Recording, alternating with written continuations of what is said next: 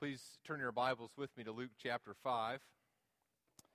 We're looking at verses 1 through 11 this morning.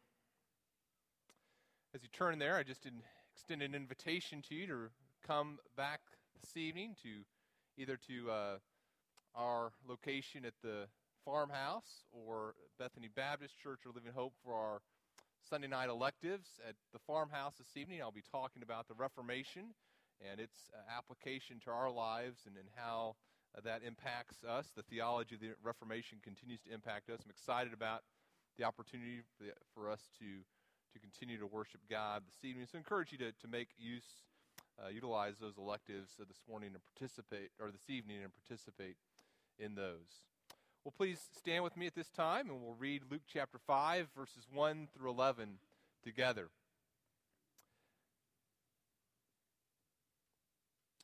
Luke writes,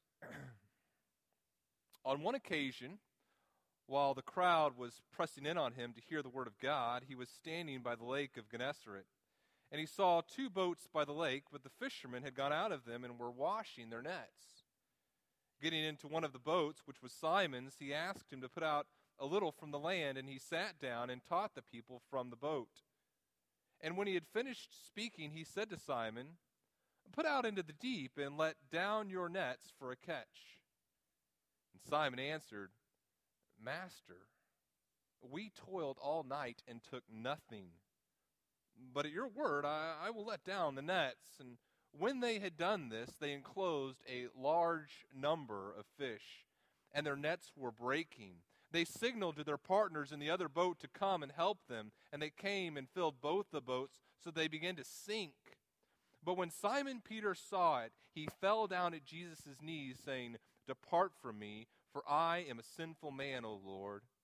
For he and all who were with him were astonished at the catch of fish that they had taken.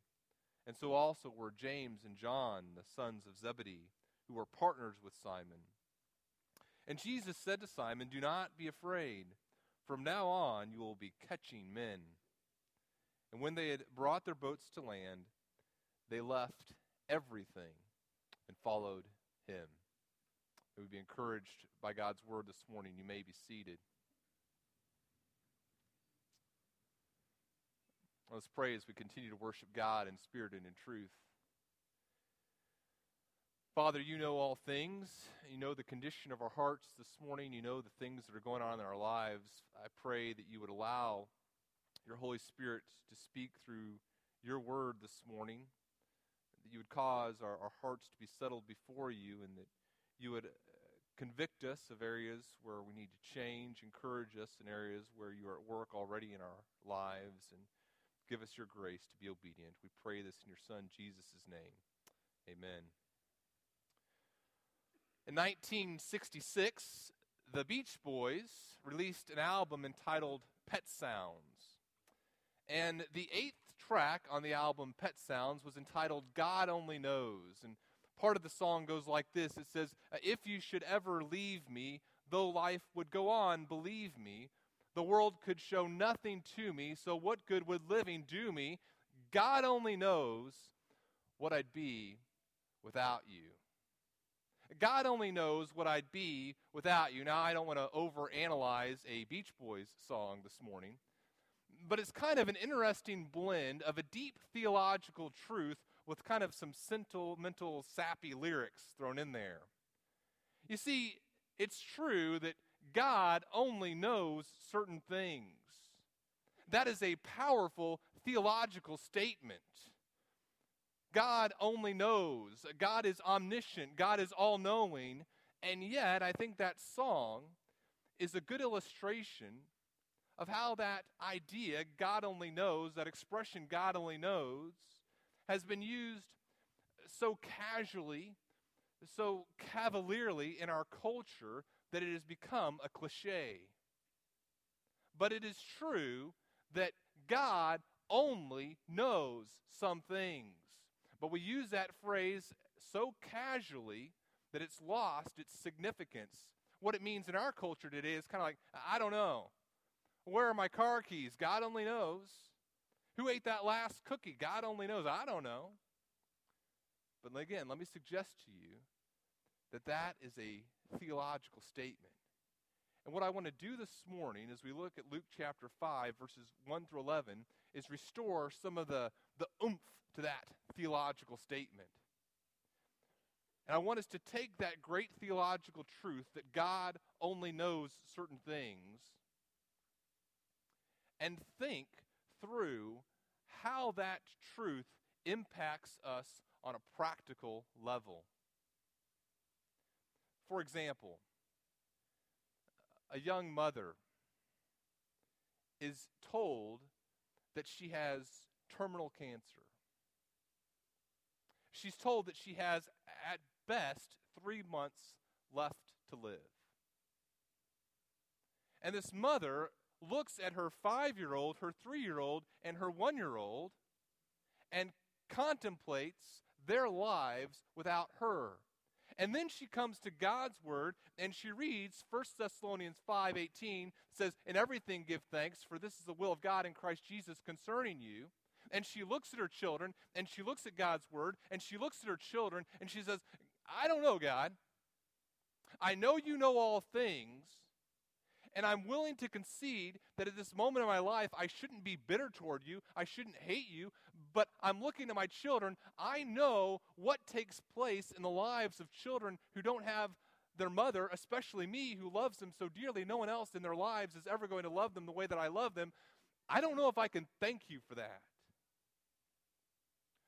What that mother needs at that moment of her life is to take this abstract idea that God knows all things and think through how it affects her life right at that moment practically. It need not be so dire an example either, right? Let's say you're a 6th grade student at school, and you have a bestest friend in the world, right? And your bestest friend in the world is told lies about you by your worstest enemy, okay? And now your bestest friend is bestest friends with your worstest enemy, and because of the terriblest lies that have been told about you, you're upset. You come to Luke chapter 6 as a 6th grader, and you read in Luke chapter 6, verse 27, "Love your enemies. Do good to those who hate you." And you look at your worstest enemy playing with your bestest friend, hanging out with them, and you think, "Okay, God, I'm willing to acknowledge that I shouldn't murder, but love? God, I think my worstest enemy needs some divine justice, and Lord, use me if you shall to execute your divine justice on this person." But you come to God's word, it says, love your enemies, do good to those who hate you. You look at the situation, you look at God's word, you look at the situation, and you say, "God, I'm not sure, although I acknowledge that you know all things, this circumstance seems a little bit different. And maybe in this circumstance, what you've told me to do isn't ideal. Let's think this over." What we need is to understand that this theological truth, that God only knows certain things, has implications, practical implications in our daily lives. What I want to do this morning is restore some of that theological oomph to our daily lives, that God only knows certain things. What I hope is that we take this truth that God knows all things and use it to help us follow Christ in all things. The fact that God knows all things should cause us to follow Christ in all things. That's where I want us to get as we look at this story together this morning in Luke chapter 5. What we're going to do is I'm going to just talk about the story, and then we're going to think through 3 applications that will help us take the truth that God knows all things and help us follow him in all things. Let's look at the story. He says, on one occasion, while the crowd was pressing in on him to hear the word of God, verse 1, he was standing by the lake of Gennesaret, that's the Sea of Galilee. And so what's happening is this: Jesus comes on a cool morning, probably cool, probably almost cold, about 7 o'clock in the morning. We know this because it's the time of year that the fishermen would be at this section of the Sea of Galilee. This would be about the time that they're there. And so most likely it's about 7 o'clock in the morning, very cool morning. There are some fishermen that have been out in the Sea of Galilee, and they've been out in the Sea of Galilee all night long. They're wet, they've been fishing, and they have been very unsuccessful. And now in the early hours of the morning, they've returned to shore. They've placed their boats on the shore, and they've taken out their nets. The nets that they would have most likely been using are called trammel nets. They're these nets that are made out of linen cloth, about 100 feet long. They're generally tied into sections of 5, so maybe 500 feet worth of netting in each of the boats, usually about 4 men per boat. And so they take this netting out of the boat, and they take it onto the shore, and they begin to wash it. These linen nets would rot if they weren't cleaned. And so after a very unsuccessful night of fishing, these men begin to wash their nets. Jesus is there as well. He comes and he's standing there on the shore of the lake, and he's preparing to teach, but what happens is the crowds are wanting to hear the Word of God. And they're so excited about hearing the Word of God that they're pressing in on him. We don't really have that problem here at 5 Points. We have a very wide sanctuary, and there's a spray zone, and you guys seem to, for some reason, spread out toward the exits. I'm not sure why. But here, in this circumstance, they're so excited about hearing the Word, they're pressing in on Jesus, and Jesus realizes that there's no place for him to sit down and teach. If he sits down and teaches, then no one's going to be able to hear him. And he looks over and he sees 2 boats. Now, these boats would have been maybe from here to the podium, about to here, 15, 18 feet long. And these boats that Simon, Peter, and his companions own, Jesus looks at, and he gets into one, and he looks at Simon Peter and says, "Put me out a little ways." Remember from Luke chapter 4, Jesus and Simon Peter already had a relationship with one another. Remember, he healed Simon Peter's mother in chapter 4. Simon Peter says, "Okay." Jesus gets in the boat. Simon Peter pushes out a little bit of ways. Jesus sits down, and he begins to teach the people God's Word. So you see the scene? A little ways from the shore, people pressing in, fishermen cleaning their nets, Simon Peter in the boat with Jesus, listening to Jesus teach about God's kingdom, about repentance, about the necessity of repentance to enter God's kingdom, about who God is, explaining the Scriptures. It must have been an amazing thing to be able to participate in. Suddenly in the story, the attention shifts. You see it in verse 4. It's kind of been about Jesus and this big scene in the crowds. And now it becomes about Jesus and Peter. Peter's sitting there listening to Jesus teach, and suddenly Jesus' instructions go from kind of broad application to specific. Verse 4. And when he had finished speaking, he said to Simon, "Put out into the deep and let down your nets for a catch." Simon Peter has been listening to Jesus teach, saying good things, talking to the audience at large. Now, Jesus' instructions become particular and specific to him. And look at how Peter responds. Very interesting. It would have been interesting to know exactly the tone of voice he says this in, but here's the general gist of what he said, or what he says. Simon answers, verse 5, "Master, we toiled all night and took nothing. But at your word, I will let down the nets." Now here's what I think we see in Peter's response. First, we see that there is an attempt on Peter's part to give Jesus some more knowledge about the circumstances. Jesus, I'm going to do it, but you might want to know this. It's kind of like my children. I've told my children, when I give you an instruction, you need to obey it. Now, if there's some additional information that you think I need to have when I give you an instruction, begin to obey, and then let me know it. Go clean your room. Dad, Mom told me whatever. Okay, go do that. Peter seems to have an attitude where he's willing to obey God, but obey Jesus. But as he does so, he's like, there might be some more information that you need about this circumstance. And here's what Peter's point is. Jesus, I recognize your authority as a teacher, but this fishing thing is kind of my realm. I'm a fisherman. James, John, the Zebedee boys, me, we got this business going on, and let me tell you, times is tough. We're in a little bit of a recession after last night. We spent all night in the cold water and caught nothing. It hasn't been going well. We've taken these nets, we're in the process of cleaning them, and then we're going to go home and sleep because we're tired. Now, also know this about the type of netting that they were using.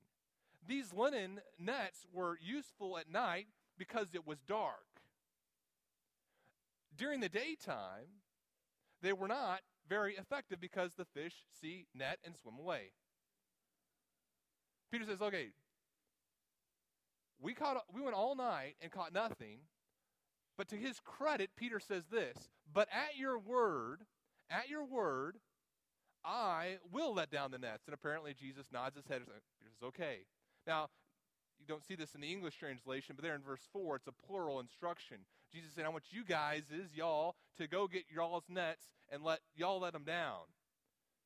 Peter and apparently the hired men get in his boat and with Jesus, and they go out to the deep water. And they let down the nets. And you can just imagine Peter, as they begin to draw up the nets, feeling their weight. Look at the text, you kind of see the rising action here. It says they enclosed a large number of fish, and their nets were breaking. The hired guys, hey, Peter, our nets are breaking. And Peter's like, you got to be kidding me. They begin to pull up these nets. Peter looks over at James and John on the shore. Guys, come on. What are you saying? Come on. And so they get in their boat, and they're coming out as well. And as they begin to come to where Peter is, they help him. Verse 7 says, they came and they fill both boats. And not only are the nets breaking because there's so many fish, not only are they piling all these fish into the boats begin to sink with the weight of their catch. And I can just picture Peter in this boat. His attention's on the net as he tries to bring these nets up. It's stressful because they're breaking. Now they get the second boat. They finally get the fish in the boat. And now their boats start to sink. And he looks at Jesus. And he realizes, maybe this guy knows some things I don't. Jesus' knowledge of what I thought was my area, Jesus' knowledge is far superior to my own. And the information that I was trying to give him in order to help him give me an informed instruction was useless. And I love how Peter responds. He sees the fish, he sees the boats sinking, he sees Jesus, and he falls down at Jesus' knees. He says, you better get out of here. You don't want to associate with me. Depart from me, he says, for I am a sinner. He recognizes that Jesus is someone who is completely different from himself. And as he comes to the recognition of Jesus' knowledge, his authority, his power, he responds by recognizing his unworthiness to be around Jesus. Now, of course, the right response when we recognize that today is not to say, depart from me, Jesus, but rather to forgive me, Jesus, and draw closer to him. But I think that Peter has the right idea, at least here, in recognizing Jesus' otherness. The story goes on, right? It says Simon sees this, he falls down at Jesus' knees, and then the attention draws to the other people that are around him as well. I think it's Peter and Jesus and a couple hired guys in one boat, Then James and John are in the other boat. It says all who were with him were astonished at the catch of fish that they had taken. No kidding. And so also were James and John, sons of Zebedee, the partners of Simon. And Jesus said to Simon these comforting words. It says this, and it's partly prediction, partly comfort, partly command. It says, don't be afraid. Don't be afraid, Simon. From now on, you will be catching men. Verse 11. And when they had brought their boats to land, they left everything and followed him. Think about what that means. Peter and James and John are in this business relationship, and James and John's father, Zebedee, I believe, was involved in this as well, based upon what we read from Matthew chapter 4 and Mark chapter 1, that I believe describes the same events in kind of a truncated form. They were these business partners. They had experienced this setback the night before. Now, this morning, they have the biggest catch, literally, of their career. They've landed their biggest client, so to speak. And as they come to shore, these nets that they've been so careful to clean because they didn't want them to rot, they leave that behind. They leave the fish behind. They leave the boat behind. Mark tells us they leave Zebedee behind too. Dad, leave Zebedee in the boat.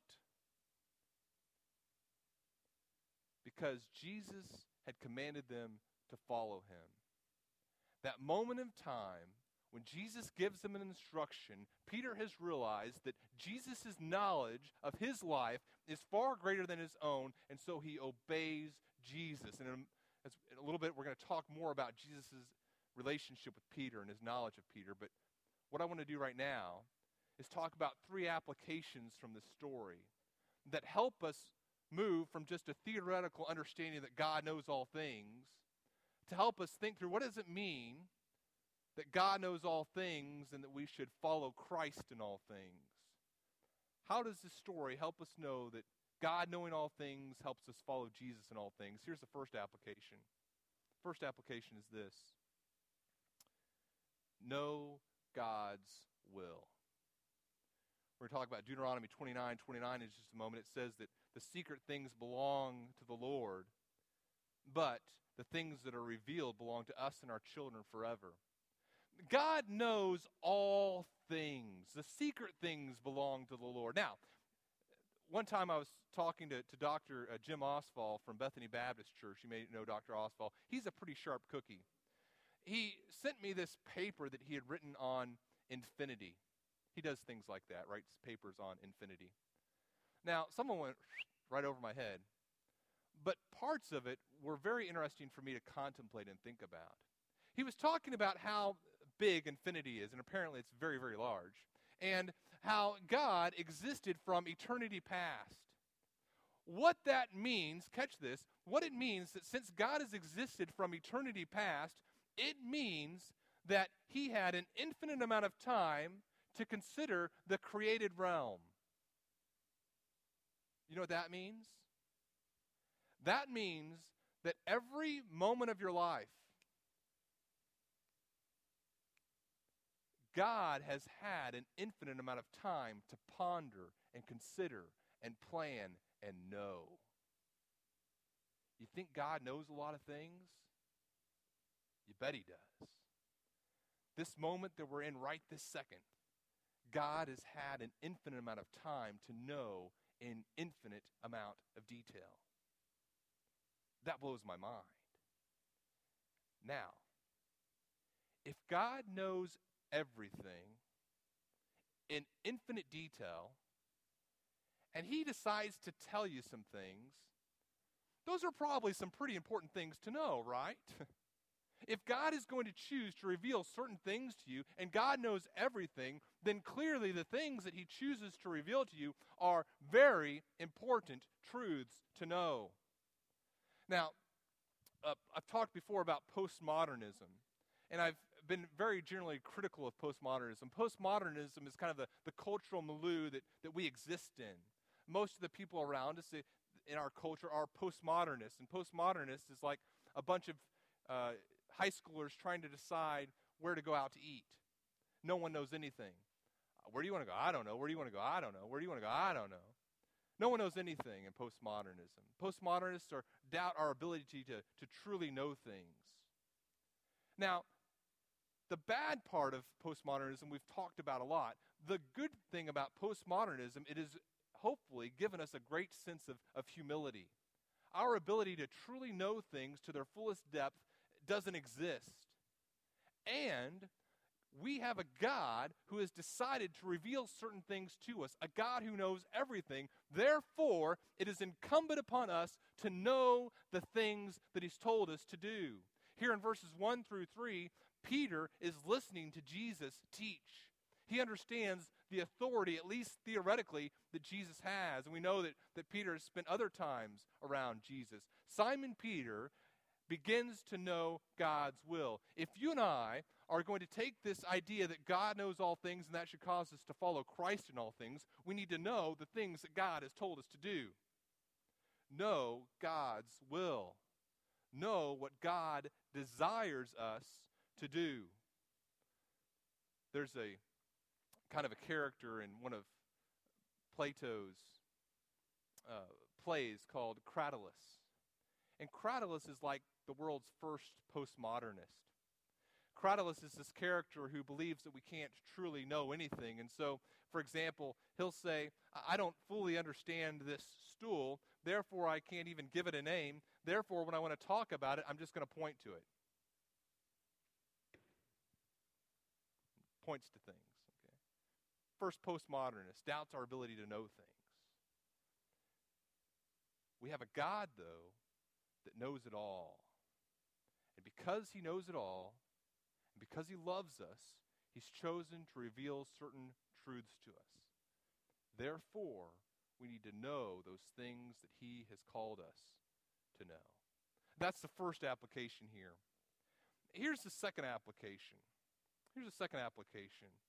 We need to trust Christ's directions. We need to have an understanding that the things that Christ has instructed us are based upon the fact that God knows all things, therefore we can trust him in all things. If you look at your handout in your bulletin, you see that there's kind of 3 points on the front side. There's a lot more on the back. Today, if you're talking with people that go to another church, you can ask them how many points did your sermon have? Say 2, 3, 4. You can say, one of our points had 20 subpoints. Okay.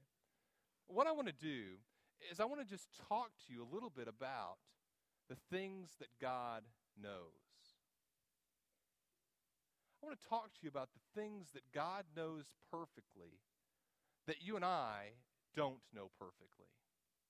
And I'm going to spend some time on this, looking at some of these and the scripture verses that go with them, because what I hope it is I hope it's like this nail that's driven in slowly through the pounding of a hammer.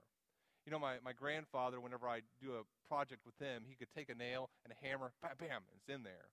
Me, it kind of took some soft tapping quite a while to get that nail fully driven in. I want to take some time and talk about the different aspects of God's knowledge, the things that God knows that help us follow Christ more fully. Some of these overlap. And what I did simply, as I sat down, I just kind of listed some things, some Bible verses that I knew, and some things that God knows that are just kind of obvious. There are many more things if we're going to do an in-depth treatment of this that we could do. And hopefully this will help us, though, get this understanding that God knows all things. Look at the first thing. God knows deep, secret truths. We already talked about Deuteronomy 29:29. The secret things belong to the Lord our God, but the things that are revealed belong to us and our children forever, that we may do all the words of the law. Secondly, God knows when someone is telling the truth. Joshua 22 and 2 Corinthians 11, in both of those verses, the writers and the people in the story in Joshua 22 appeal to God's knowledge. Say, look, God knows that I'm telling the truth in this circumstance.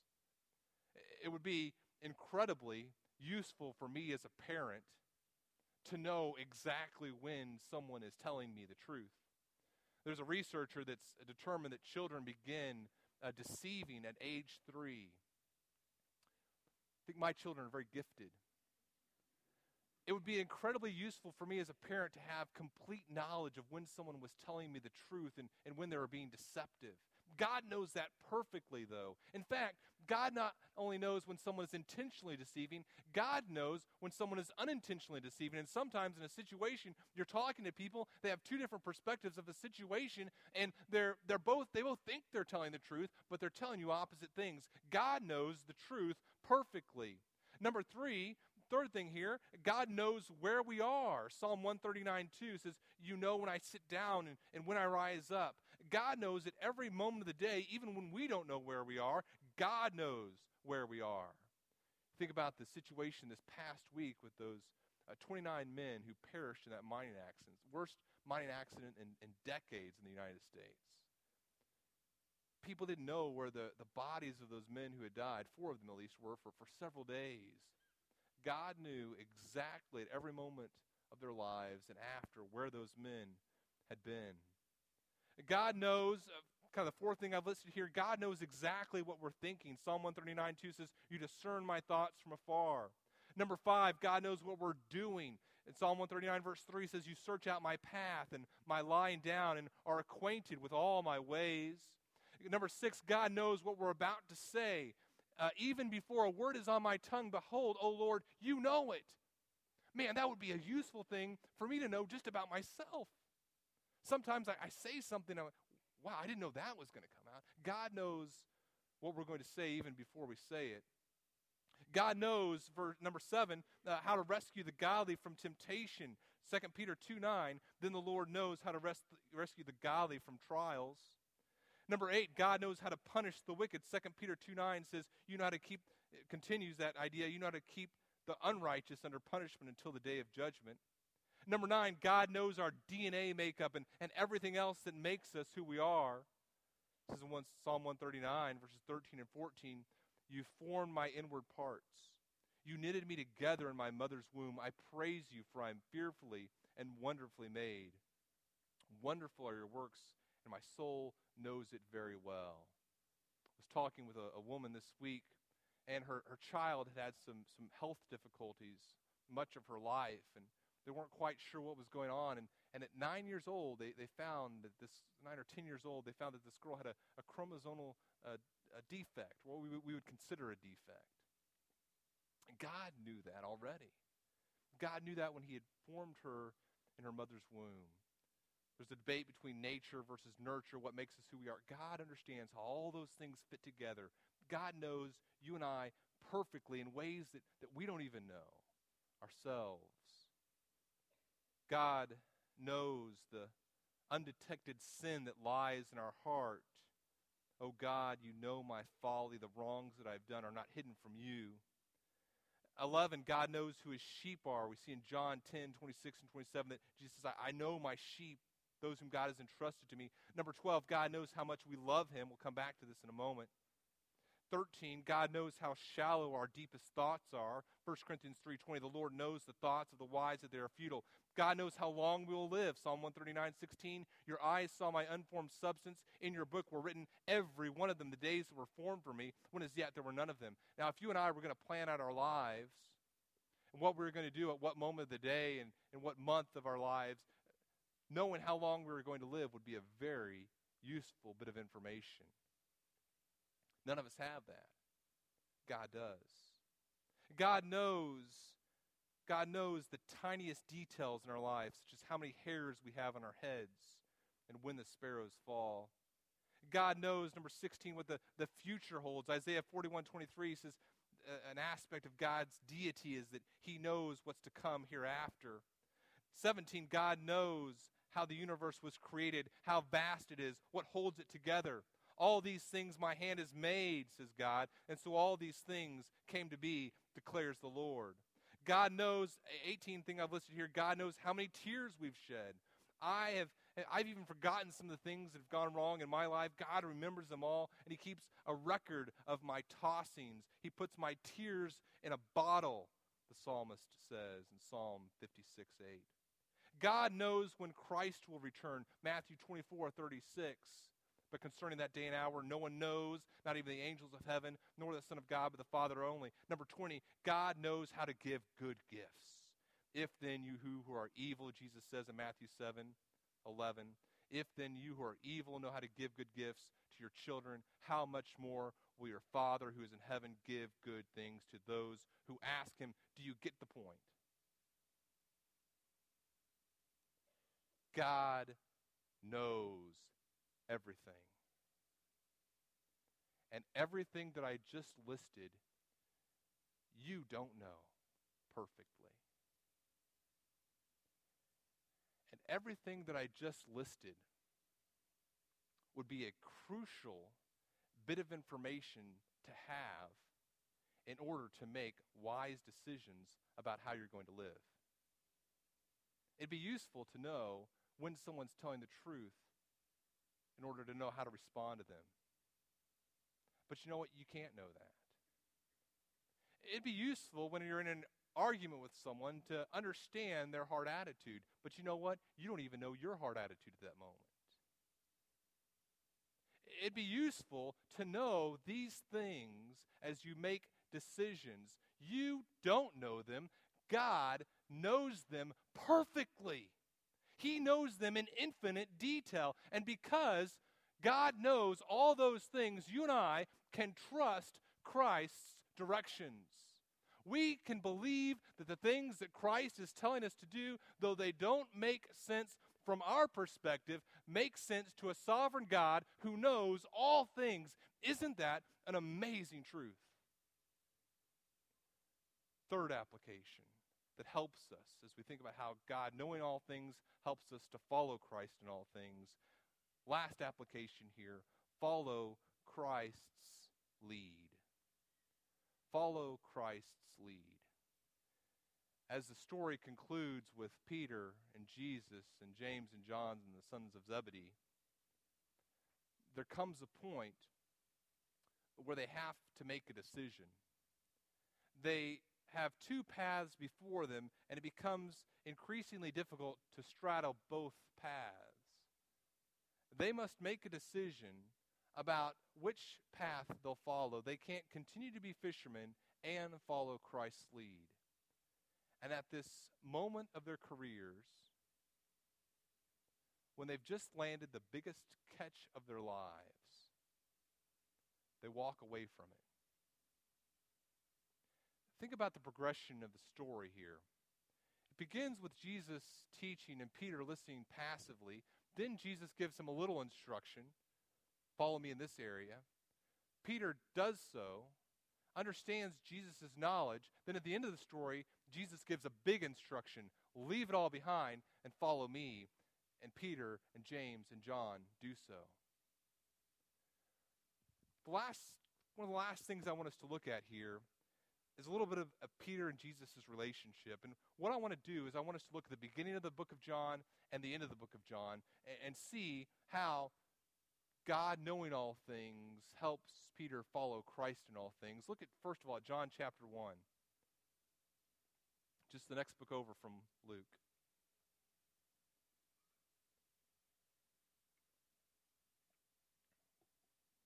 We see Jesus and Peter's first interaction here in the book of John.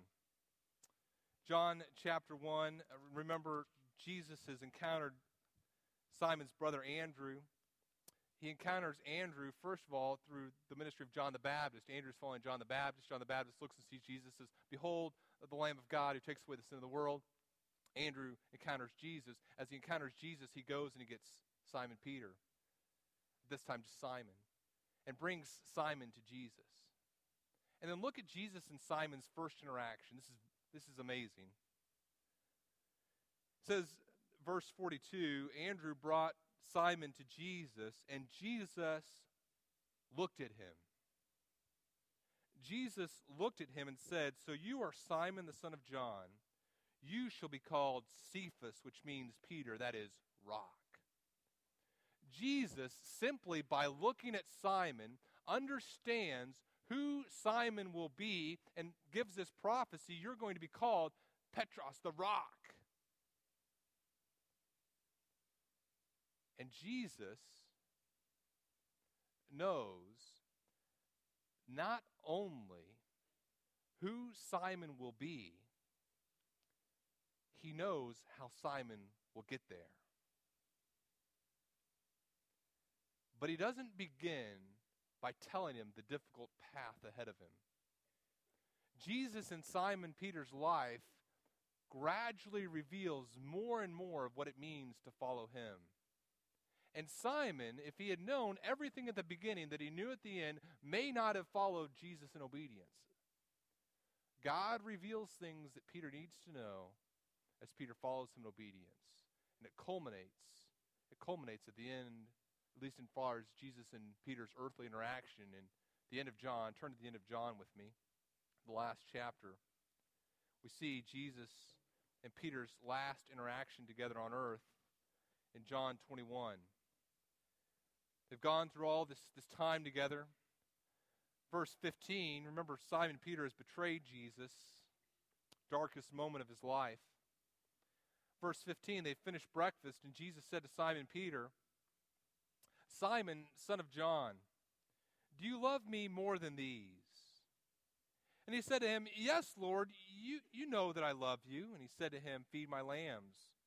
Verse 16, he said to him a second time, Simon, son of John, do you love me? He said to him, Yes, Lord, you know that I love you. He said to him, Tend my sheep. He said to him a third time, Simon, son of John, do you love me? Peter was grieved because he said to him the third time, do you love me? And he said to him, listen to what he confesses, Lord, you know everything. You know everything. You know that I love you. Jesus said to him, Feed my sheep. Truly, truly, I say to you, when you were young, you used to dress yourself and walk wherever you wanted. But when you are old, you will stretch out your hands, and another will dress you and carry you where you do not want to go. John tells us this, he said, to show by what kind of death he was to glorify God. And after saying this, he said to him, Follow me. If he had begun on that day in the boat and said to Peter, Peter, follow me to martyrdom. Peter would be like, huh? Thanks, but no thanks, crazy preacher guy. But Jesus knows everything. And he knew the path upon which Peter needed to walk in order to be prepared to do the things that God had in store for him to live his life for its ultimate purpose, which was to glorify God. And as we come to the end of Jesus' interaction with Peter here on earth, we come to John 21, and Peter declares, Jesus, you know everything. And Jesus says, that's right, I do. Now follow me to death.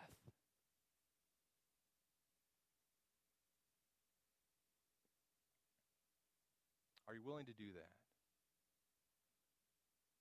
Are you willing to take this abstract idea, God knows everything, God knows where my car keys are, God knows what I'm going to have for dinner tonight?